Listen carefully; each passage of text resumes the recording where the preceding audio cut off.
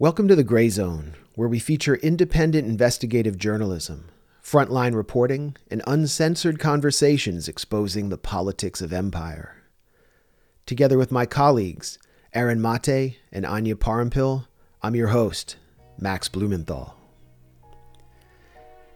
In this episode of the Grayzone, we speak to retired U.S. Colonel and former Pentagon advisor Doug Macgregor on the course of the Ukraine proxy war, United Nations Special Rapporteur on the negative effects of unilateral coercive measures Alena Douhan, and Iran-based scholar Setareh Sadeqi on the protests still taking place across her country.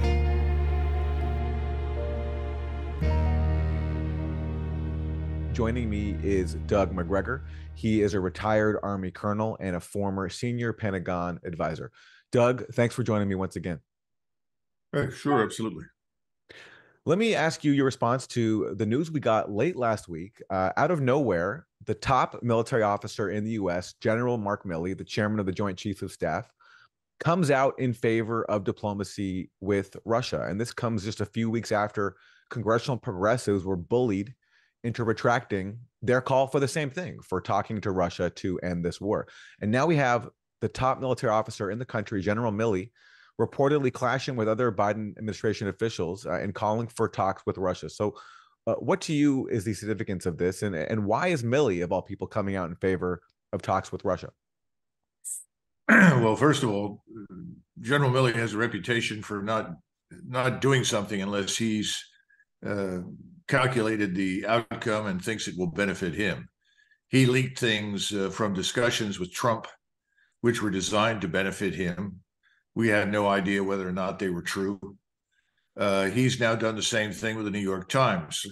He essentially said, I think the Ukrainians have done all they can reasonably do, and it would be a good time to negotiate.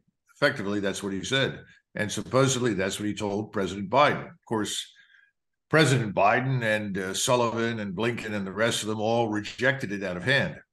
So there are a couple of things that are very interesting. So the second point is, this is Milley talking out of school. He's the senior military advisor to the president. Frankly speaking, anything he says is confidential and should be kept quiet. He's entitled to think whatever he likes, hold whatever opinion he wants to, but once he expresses that to the president, quite frankly, Aaron, that's where it ends. During World War II, you had Admiral Leahy in the White House, who was the de facto equivalent of the chairman of the Joint Chiefs. Then you had King in the naval forces and Marshall with the ground and air forces. They did not go public and reveal anything that they discussed with the president, ever, even after the man was dead. Okay, so we have pretty much held to that. You have very few exceptions where anybody is spoken out of school, and usually when a senior general does that, they remove him because that's not his job. He's to advise. He's not an opinion maker. He's not a policy maker. So now the third thing, what's he up to? Well, I can tell you that Milley is afraid, and he should be afraid. This is a man who has no personal experience of combat, but he knows the cold, hard facts. The cold, hard facts are that we don't have the ammunition on hand. We don't have the fuel on hand. We don't have the repair parts on hand. We don't have enough soldiers on hand to consider a confrontation with Russia. And he knows that under certain circumstances, we could end up in a confrontation with Russia. Now, a few weeks ago, we had General Petraeus, who's very Milley-like, similarly self-focused, but he blurted out this notion of a multinational task force, a quote-unquote coalition of the willing, consisting largely of American forces, Polish forces, and Romanian forces, about 90,000 troops, that somehow or another would stagger into Western Ukraine at some point, and this would result in some sort of peaceful outcome. Well, Milley's not foolish. He knows that you're not going to get a peaceful outcome from that. The Russians have made it very clear. They will treat any interference with their operations as an act of war. And then secondly, he knows the truth. We are not in a position to sustain ourselves. The Ukrainians have been firing 7,000 artillery shells a day. The Russians have been firing 20,000. We just arranged with the Koreans to ship 100,000 155 millimeter shells to Ukraine. We bought it literally for the Ukrainians.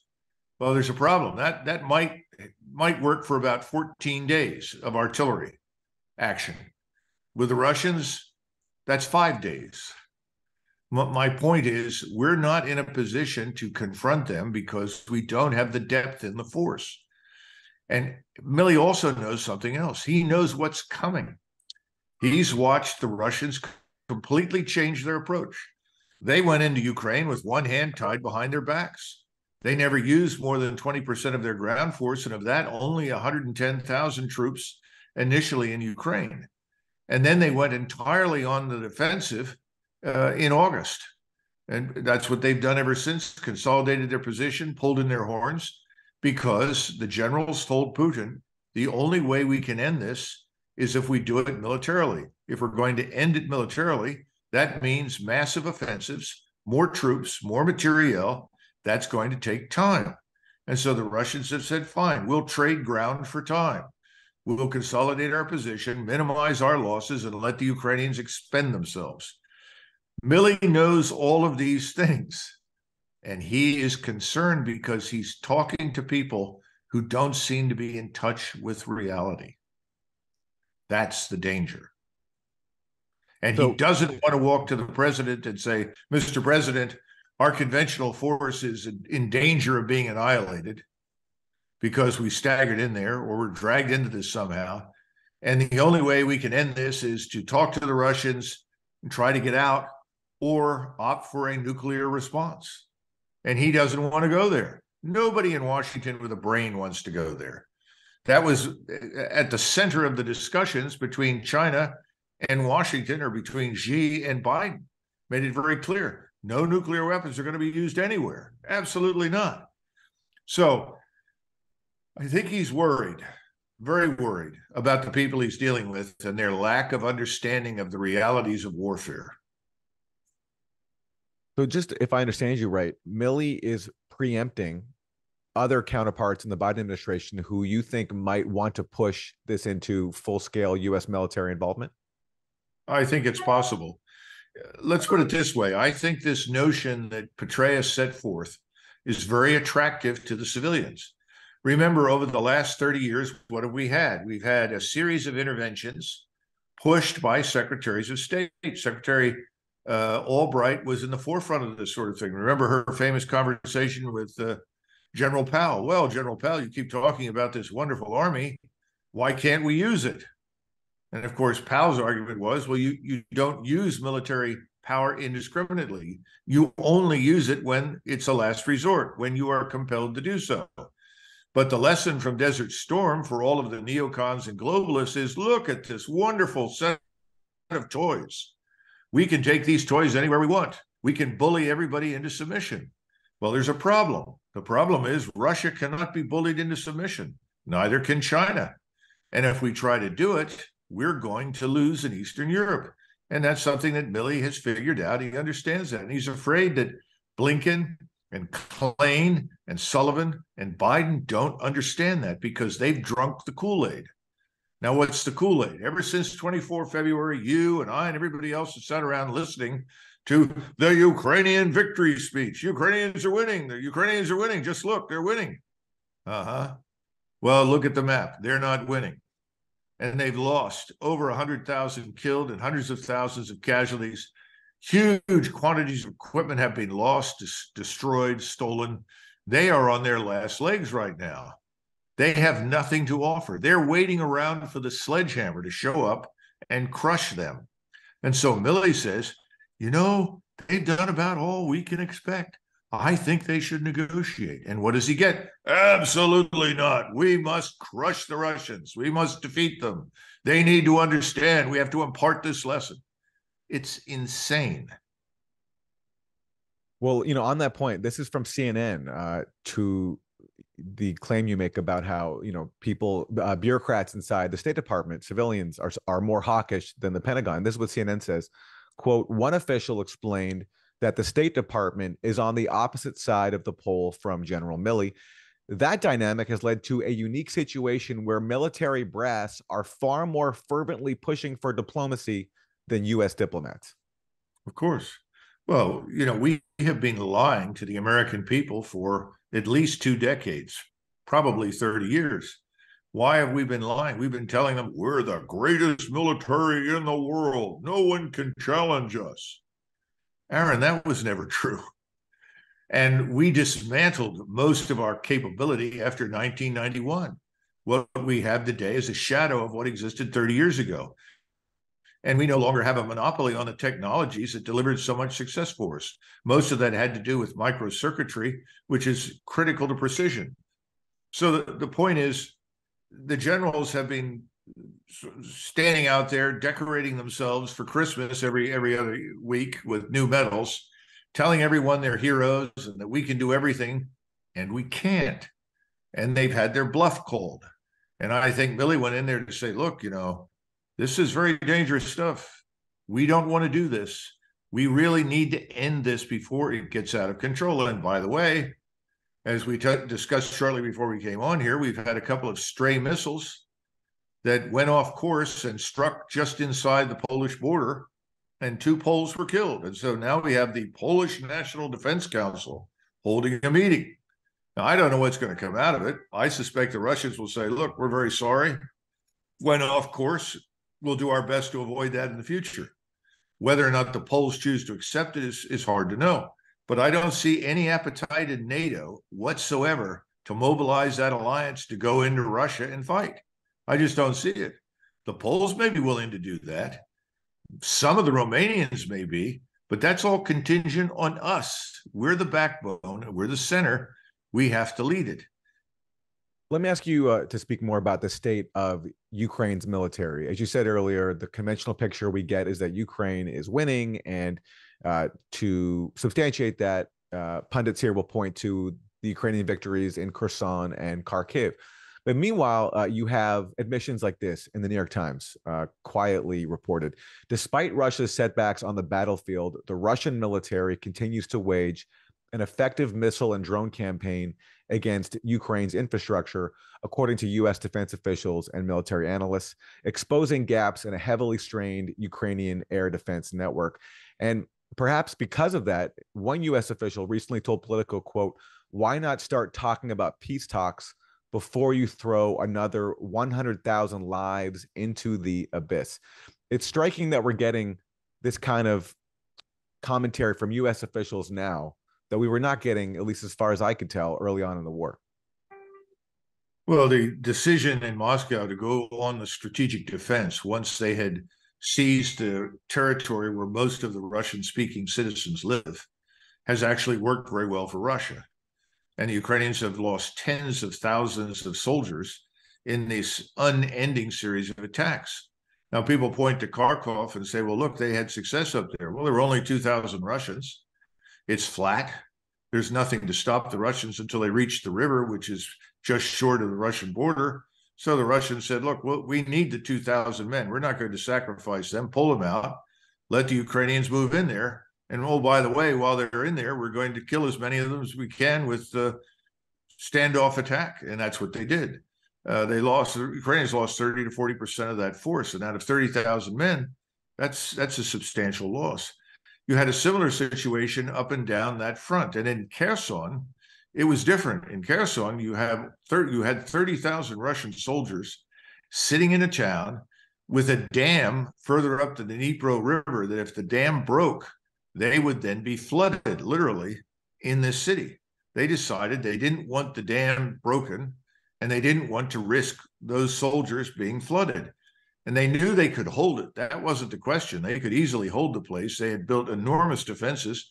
But the Supreme Commander said, Mr. President, I want to get them out. We don't need this right now. We can always go back and get it. Let's pull them out, rest them, refit them, and repurpose them for the major offensives that are coming later this year. The Russians have always regarded ground as something that is only useful if it confers an advantage on you. They have a long history of giving up ground left and right when it made strategic sense to do so. They fought the Mongols that way. They fought the Huns that way. They fought the Turks that way, the Tartars, everyone. And frankly, they fought Napoleon and the French and later on the Germans that way in World War II. Ground in and of itself doesn't have much value unless it gives you an advantage. If you have an advantage, stay with it. And that's what they've done up and down that line. They've adjusted the line so that they're holding terrain that they can easily defend, because you want to defend with the least effort possible while killing as many of the people attacking you as you can. The Russians know how to do that. They've done that very well. This is not going to last because the Ukrainians have run out of manpower.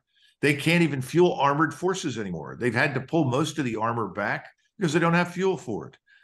They can't go on like this. They can't evacuate people from the battlefield who are wounded. They've had too many people die of wounds. We're sending them 100 M113s in various conditions. Most of those will be used as ambulances to evacuate the wounded, because in a high-intensity battlefield, you can't fly helicopters in and fly people out. This is the sort of story that you had in Vietnam and Korea, MASH. Helicopter shows up, picks up the wounded, flies them out, and their lives are saved. That doesn't work. You have integrated air defenses on the Russian side. That's why the Air Force is ineffective on the Ukrainian side. If we went in there with our Air Force, we would lose large numbers of planes very quickly. Again, our readiness rates in the Air Force aren't very good either, as has been recently announced. So I think our generals have finally come clean and said, don't do this. Now, how far did they go in private? I don't know. But I think Milley is afraid that they'll be pushed into doing something. And so he's given it his shot, and he wasn't happy with the response he got, so he thought he'd leak it. Perhaps now in the days ahead, we'll get a clearer picture of just how bad it is on our side. That would be helpful. The American people need to know that while we don't have very large forces and our forces are not in the best shape, as a proportion of the force, we have more generals and admirals than we have had in our entire history. We have them falling out of the trees. We have so many headquarters with so many admirals and generals. It's not even funny. It's a disgrace. It's a joke. As we're speaking, the fate of the House is still unclear, but it looks like Republicans will take control of the House. If that happens, do you expect to see any change of policy when it comes to funding for the proxy war in Ukraine? In the short term, no. Once again, too many people are invested in the dumb idea now. And they've been back and told Americans this is a great idea when it's a very bad one. And remember, Americans are treated largely to the diet of misinformation and nonsense through the mainstream media. I don't know if you ever saw it, but I was on with Stu Varney one morning. It must have been an accident. Somebody must have said, bring Macgregor on. He's a military guy. And I guess he assumed that I would say, yeah, let's go get those Ruskies. We have to help these Ukrainians and win this war. I got on there and I said, no. And I said, Zelensky's not a hero. And I tried to talk about the man's true origins and nature, picked up from nowhere, couldn't even speak a word of Ukrainian when he became president. His only language was Russian. And he was picked up by an oligarch, put into the job. So, and Stu Varney said, well, thank you. I guess that's one way to look at it. And I've never been invited back. Come on, let's be frank. The Americans aren't hearing the truth. They're hearing what a select group of people who are extremely well financed on Wall Street, in the media. I would add Hollywood to it. You just go down the list of wealthy people. We mentioned Bill Gates and others. They've all signed on for this. It's part of an agenda that they have, but it's not in the interest of the American people. And I don't know if you stood on the sidewalk in Seattle or Kansas City and said, come here. How many of you want to go to fight Russia for NATO and America? I don't think you'd get very many. And I think a lot of people would say, what is NATO? And another group of people would say, where is Ukraine? And we go down, come on, Aaron. And I don't fault people for that. We're Americans. We have a wonderful country. We live between two giant oceans. We are an island unto ourselves, and that has worked brilliantly for us. If we could give up the war making all the time, we could make a lot of money by doing business with everybody instead of selectively targeting people and punishing them. So to answer your question, no, I don't think you're going to see much change in the short run. Now, over time, as our own economic system worsens and it becomes evident that we're careening into another financial crisis as large or worse than 2008, then I think people are going to say, no, wait a minute. Before you push that button and create another $1 trillion of money, where's all this going and why are we supporting this? That's when you may hear it. But it's because people here are hurting. They are hurting, but the hurt has to get worse. The worse it gets, the more they're going to complain and the more people are likely to listen. Doug, as we wrap, any final words for us? And are you concerned still about the threat of nuclear war breaking out as a result of this conflict in Ukraine? I don't think so at the moment. Someone who is part of these scientists for nuclear sanity or something say that we're at the 20% mark, 20% potential for nuclear conflict. You can never rule it out completely.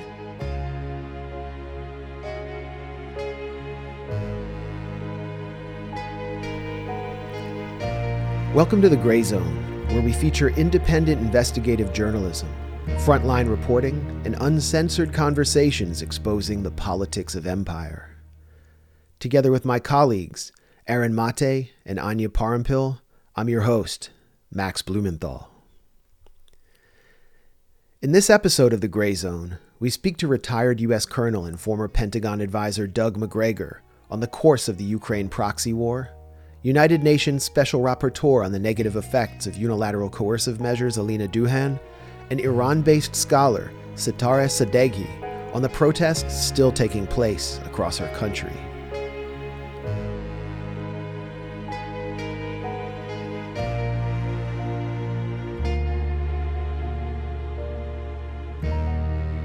Joining me is Alena Douhan. She is the UN Special Rapporteur on unilateral coercive measures and human rights.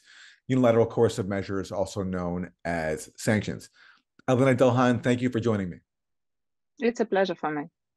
You have just returned from a trip to Syria, and upon your return, you issued a call for an end to sanctions that have been imposed on Syria, which you say have been suffocating the Syrian people. Talk to us about what you saw on your visit and what the scope of these U.S.-led sanctions on Syria are and how they impact people's lives inside Syria. Indeed, that's a very broad question. So first of all, it's necessary to mention that that's not only the US, but a number of other actors which are imposing sanctions on Syria. We are speaking about sanctions of the European Union. We are speaking about sanctions of Canada, as well as of other countries. So at the very end, Syria faces an extremely broad scope of sanctions imposed by multiple actors, which quite often are overlapping with each other, but sometimes they are imposed by a single country only. And at the very end, we're speaking about individual sanctions, so targeted sanctions, but which are imposed ex officio over every higher state official. So every minister becomes designated as soon as he or she is appointed as a minister.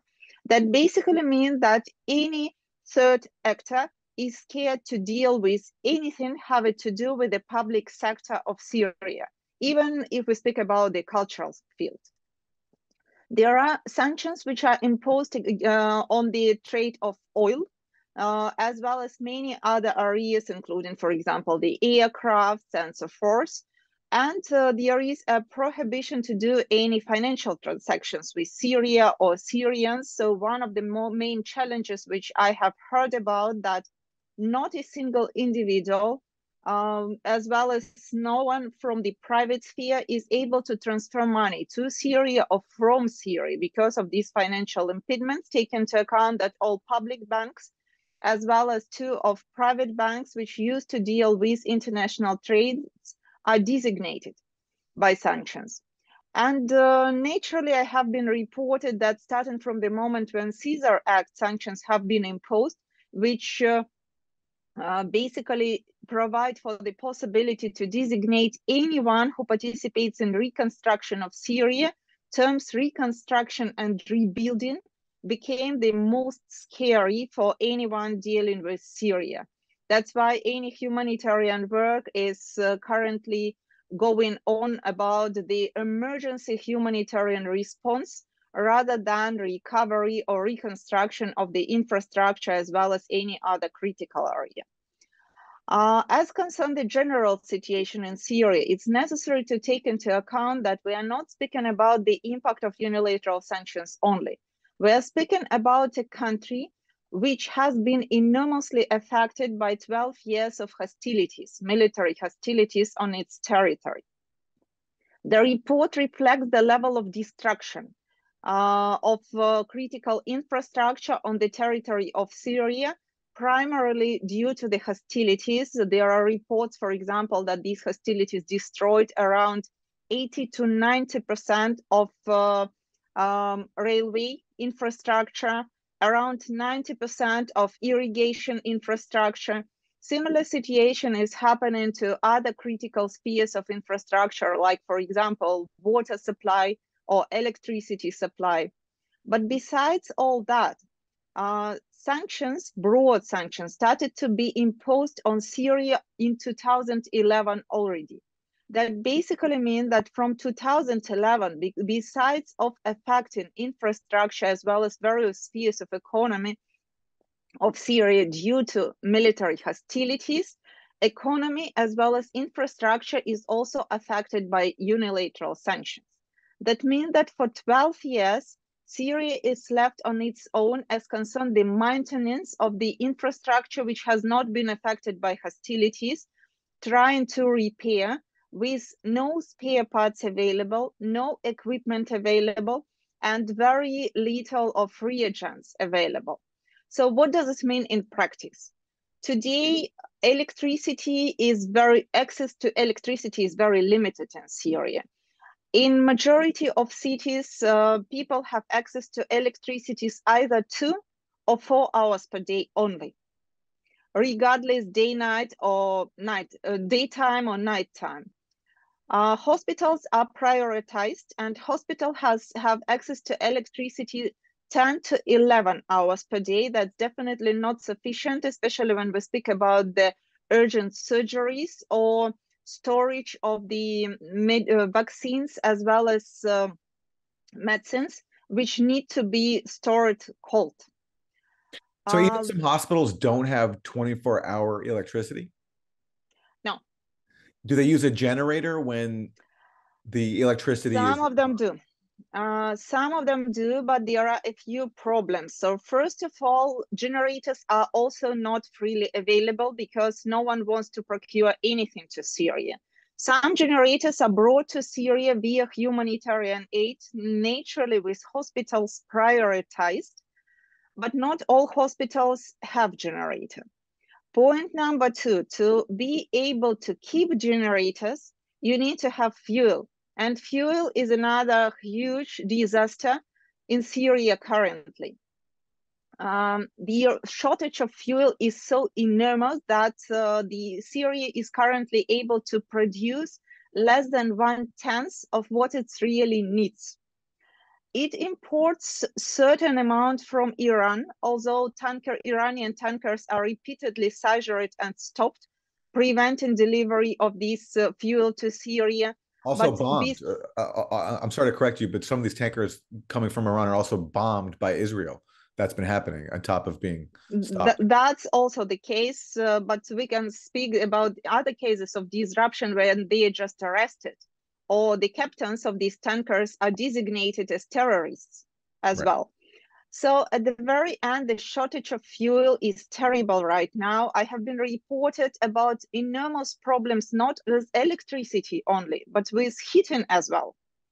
And for example, every family is entitled to get around 50 liters of subsidized fuel that only suffice to keep the family warm for 2 weeks.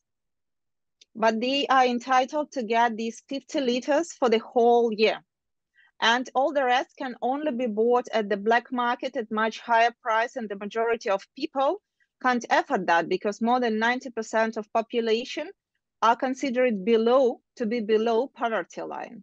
So as for hospitals, even if a hospital has a generator and even if it managed to buy fuel, although, for example, as for fuel, a number of NGOs reported that they buy fuel at the black market and provide it to the hospitals to keep generators functioning. Hospitals can't afford doing it on its own.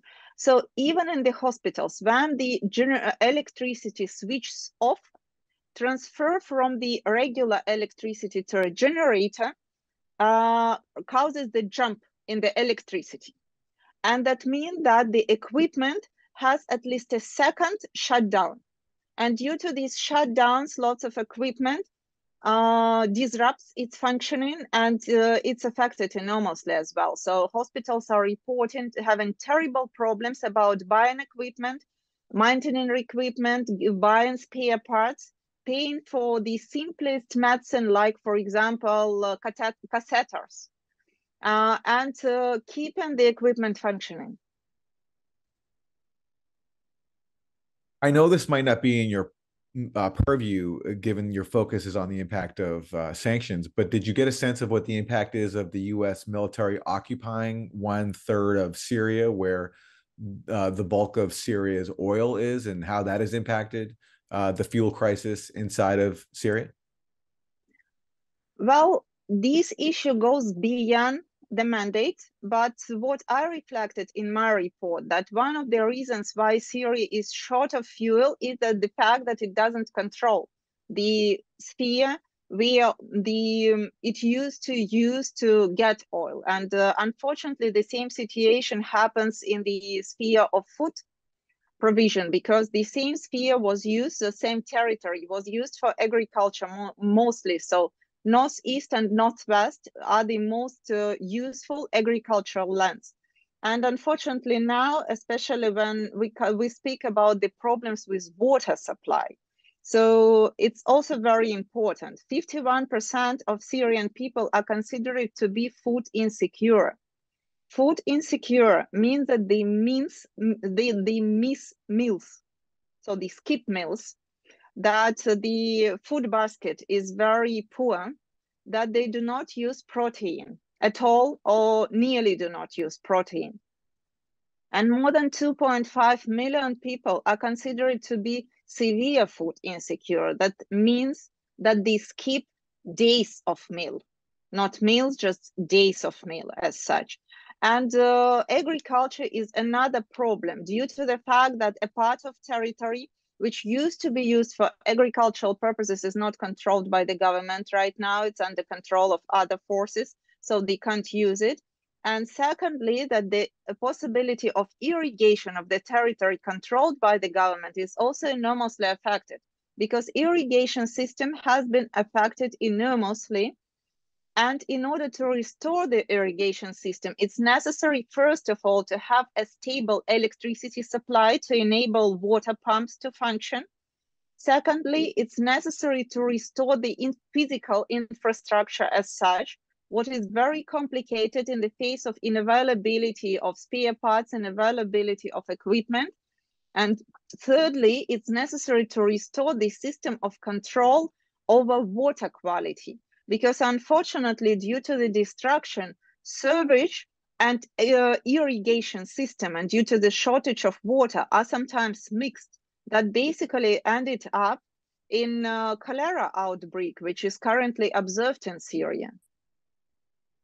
And maybe if I could ask you to speak briefly about what the state of Syria's healthcare system was before the war began in 2011. The World Health Organization in 2015 said that before the war, Syria had one of the best developed healthcare systems in the Arab world. I received the same information, and naturally I try to collect information from all these sources. And I also talk to people. I talk to doctors, I talk to patients. So all the reports are absolutely the same, that healthcare system was very much developed. It included not only hospitals, it also included lots of smaller clinics where you can get basic treatment. So the clinics were in the reasonable distance. And moreover, there was a public sector medical care system and the private sector medical care system. What we are currently observing is the situation that medical system is very much affected. First of all, it's affected by hostilities, military hostilities. So lots of clinics are physically destroyed together with its equipment. So several hospitals had to move to the buildings of regular clinics, which are not formed, so they are not structured to have a real hospital there. So they are not structured to have surgery there, to have intensive therapy there.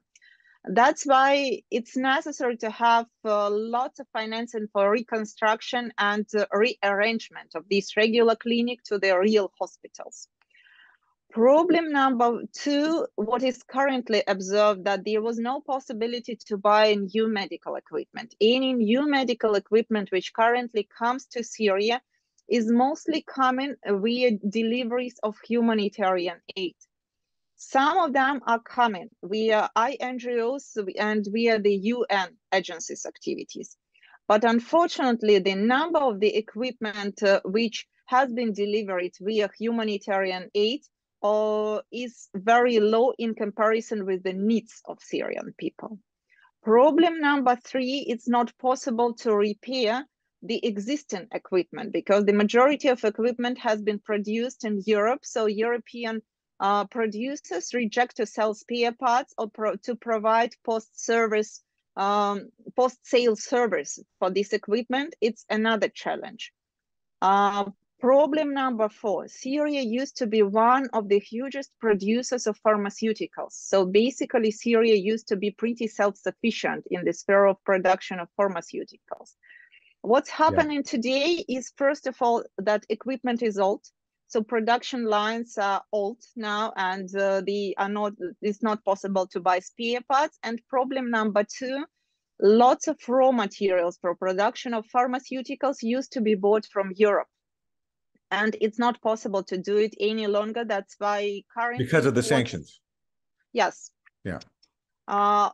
Producers say, no, we do not want to sell anything to Syria, both to public and even to private sector. I received reports from NGOs that they face enormous problems trying to get exception licenses to deliver medicine and to deliver humanitarian aid to Syria. Something is coming, but it's much lower than it's necessary. And there is another problem due to the terrible economic situation. So 90% of people are below poverty line. People who used to get services in the private sector of healthcare move to public sector because they can't pay any longer. And that means that the burden over public sector is much higher than it used to be before. And another problem is that due to the same economic situation, salary of doctors appeared to be enormously low. So I asked in several hospitals, and I have been reported that, for example, the salary of the head of the hospital is $40 per month. Per month. And it's not sufficient to cover anything. The basic minimal food basket for the family of 4 is around $90 today. So basically the head of the hospital can't buy even food for its family for the full-time jobs. The salary of doctors is naturally lower. In such situation, there is an enormous brain drain of doctors. I was visiting hospitals and I could see that the majority of doctors are either of retiring age or extremely young. So the most highly professional staff has left the country or moved to private sector or moved to any other sort of activities. And I have been reported, for example, that for the severe surgeries, so for complicated surgeries, there are only 2 anesthesiologists around the whole country.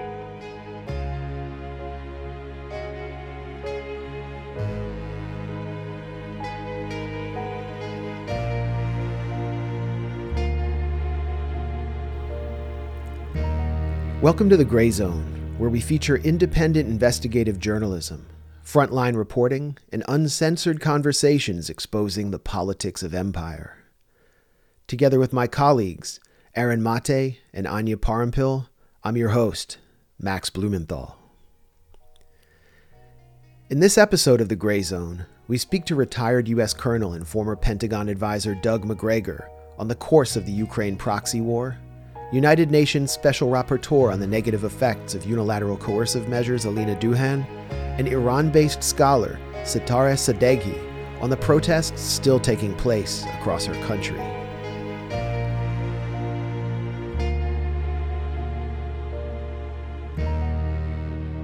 Setareh Sadeqi, let's talk about you and your own political views before we get into some of the details of these protests and the campaign behind them.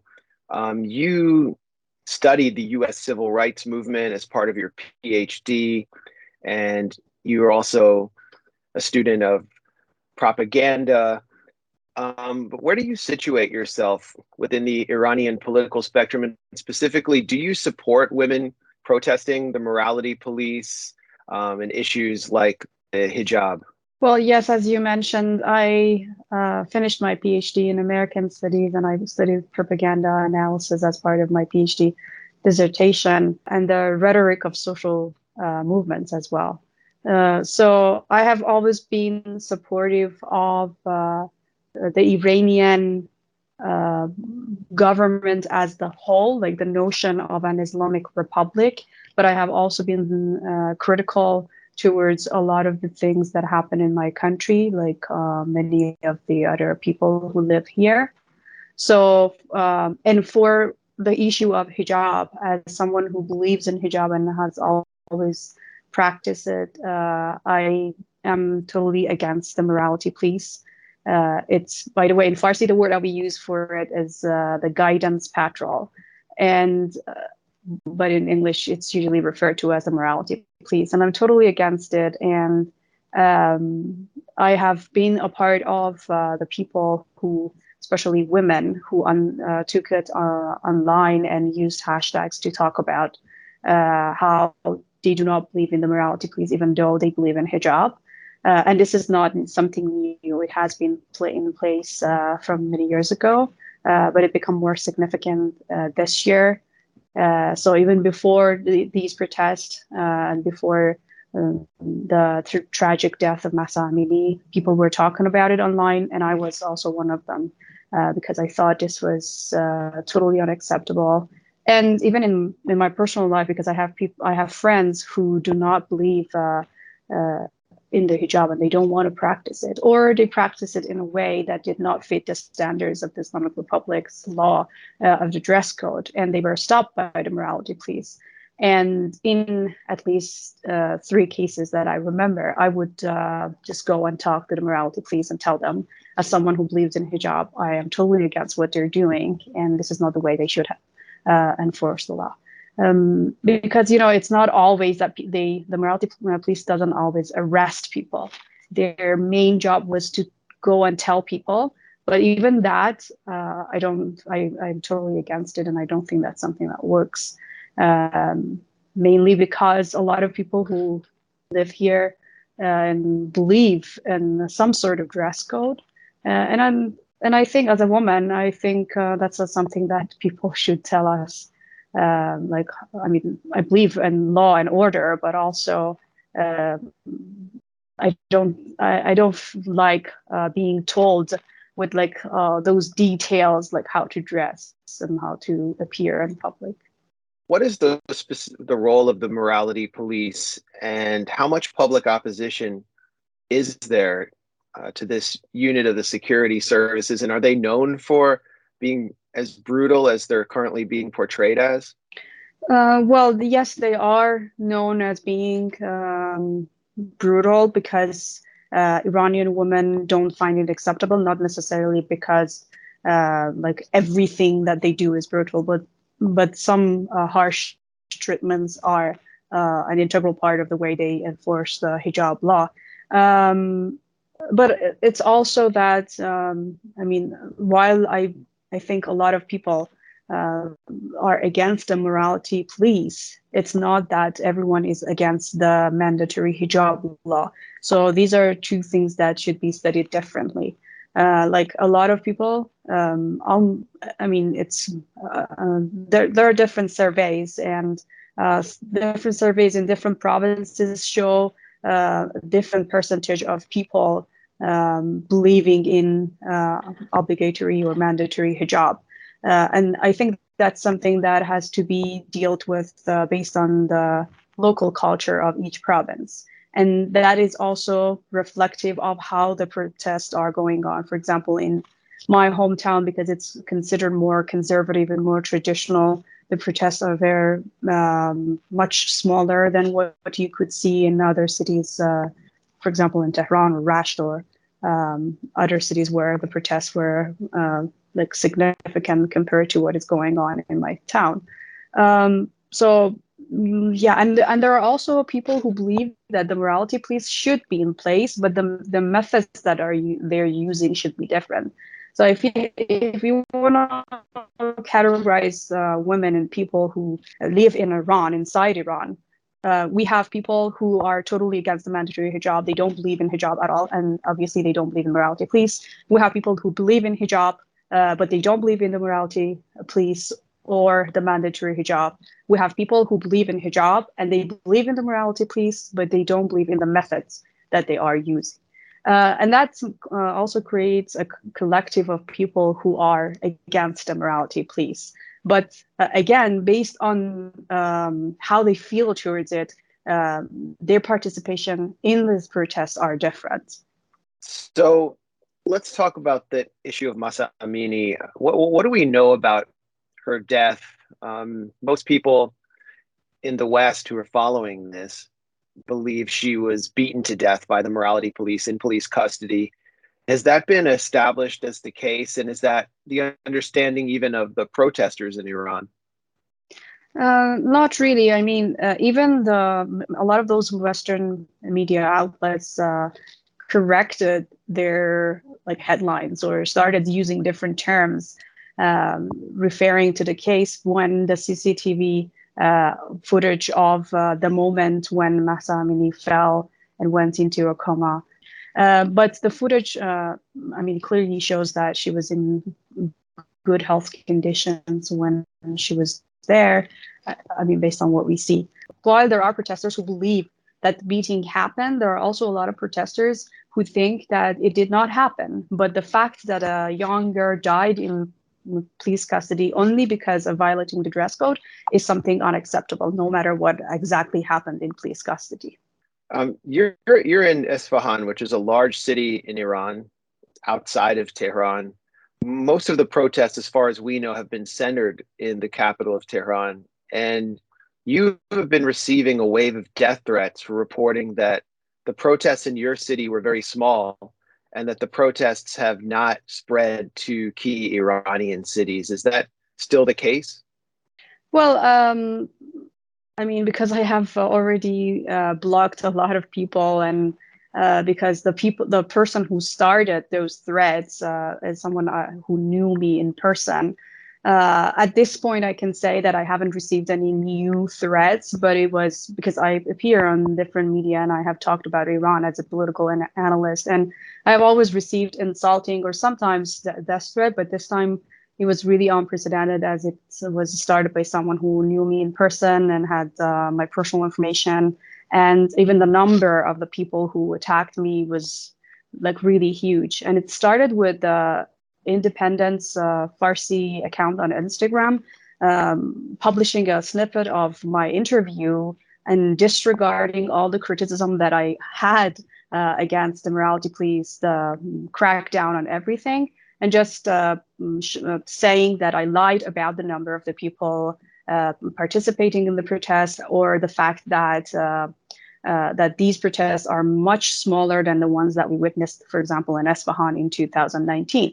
But at the same time, there were a lot of people who were totally against even the Islamic Republic, but mentioned that and said, they verified it and they said that they were part of the protest. And that's true. It was not significant because as I said, Isfahan is a conservative and more traditional city, and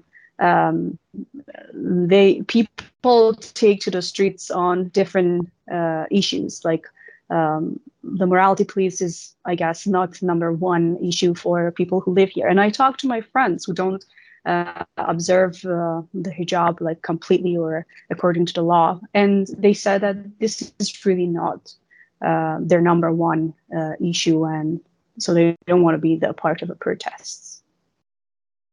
The New York Times is also reporting that the U.S. State Department and its allies are trying to get communication gear into Iran. However, much of the noise about these protests appears to be coming from the outside, and it's because of an issue that Westerners can relate to. We are deluged with identity politics here, and we don't have large economic protests here in the United States anymore, outside of maybe some union activity, some strikes.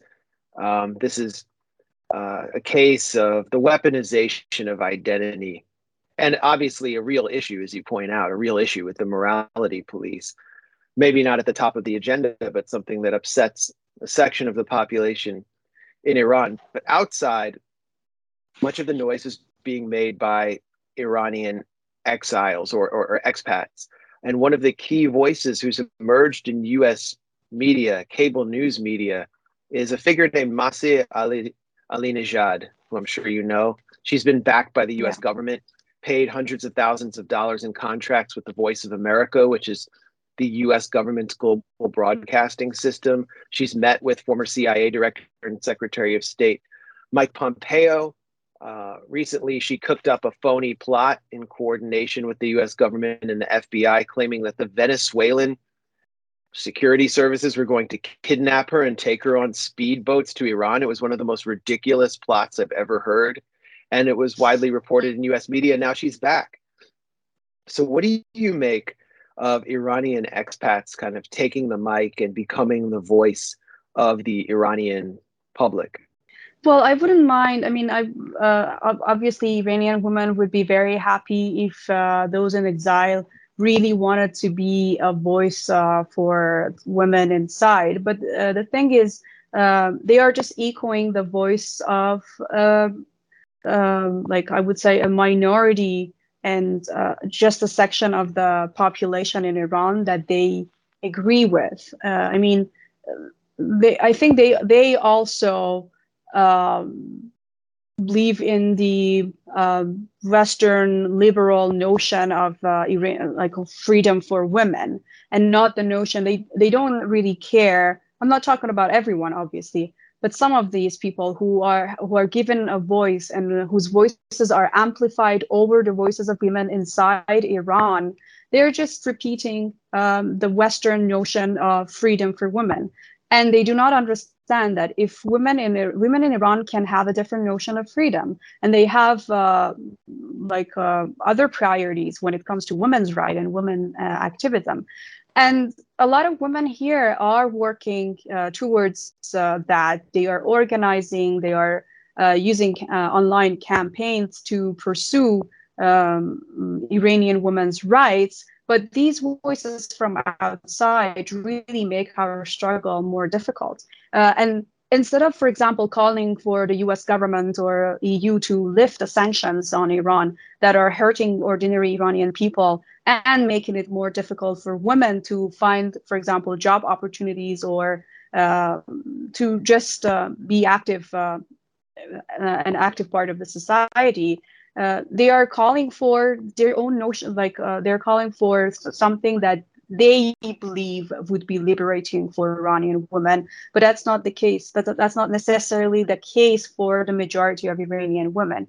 And I personally find it kind of insulting, because it is like you are disregarding and discrediting Iranian women. We are like Iranian women inside Iran are very powerful.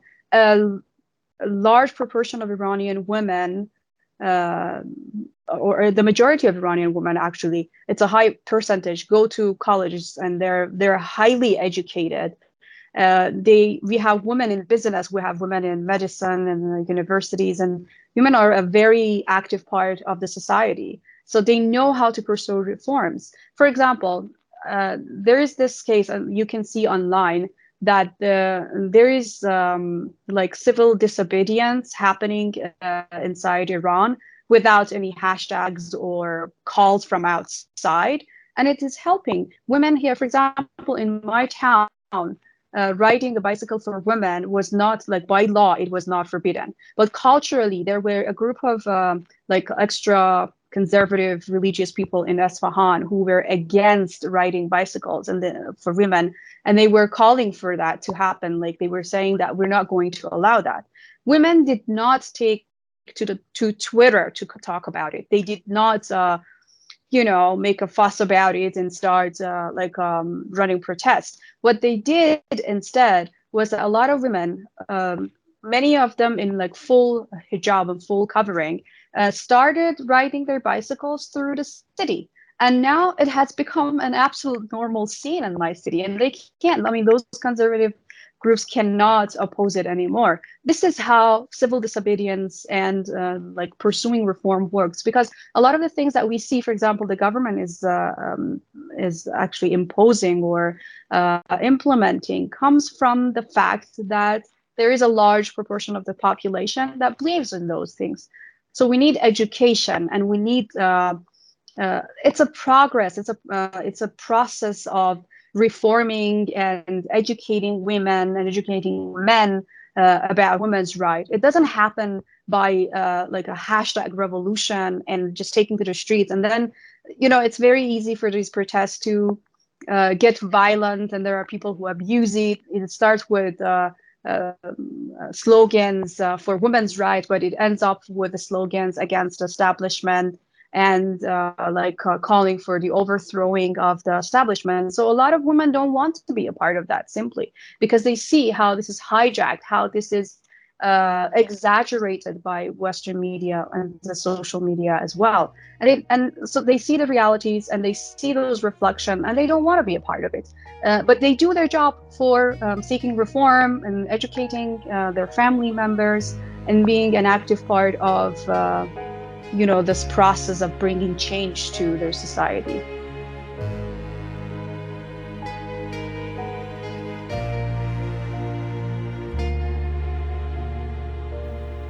This was another episode of The Grayzone. I'm your host, Max Blumenthal, along with my colleagues Aaron Mate and Anya Parampil, inviting you to join us again next week on Pacifica Radio for more independent investigative journalism and uncensored conversations exposing the politics of empire.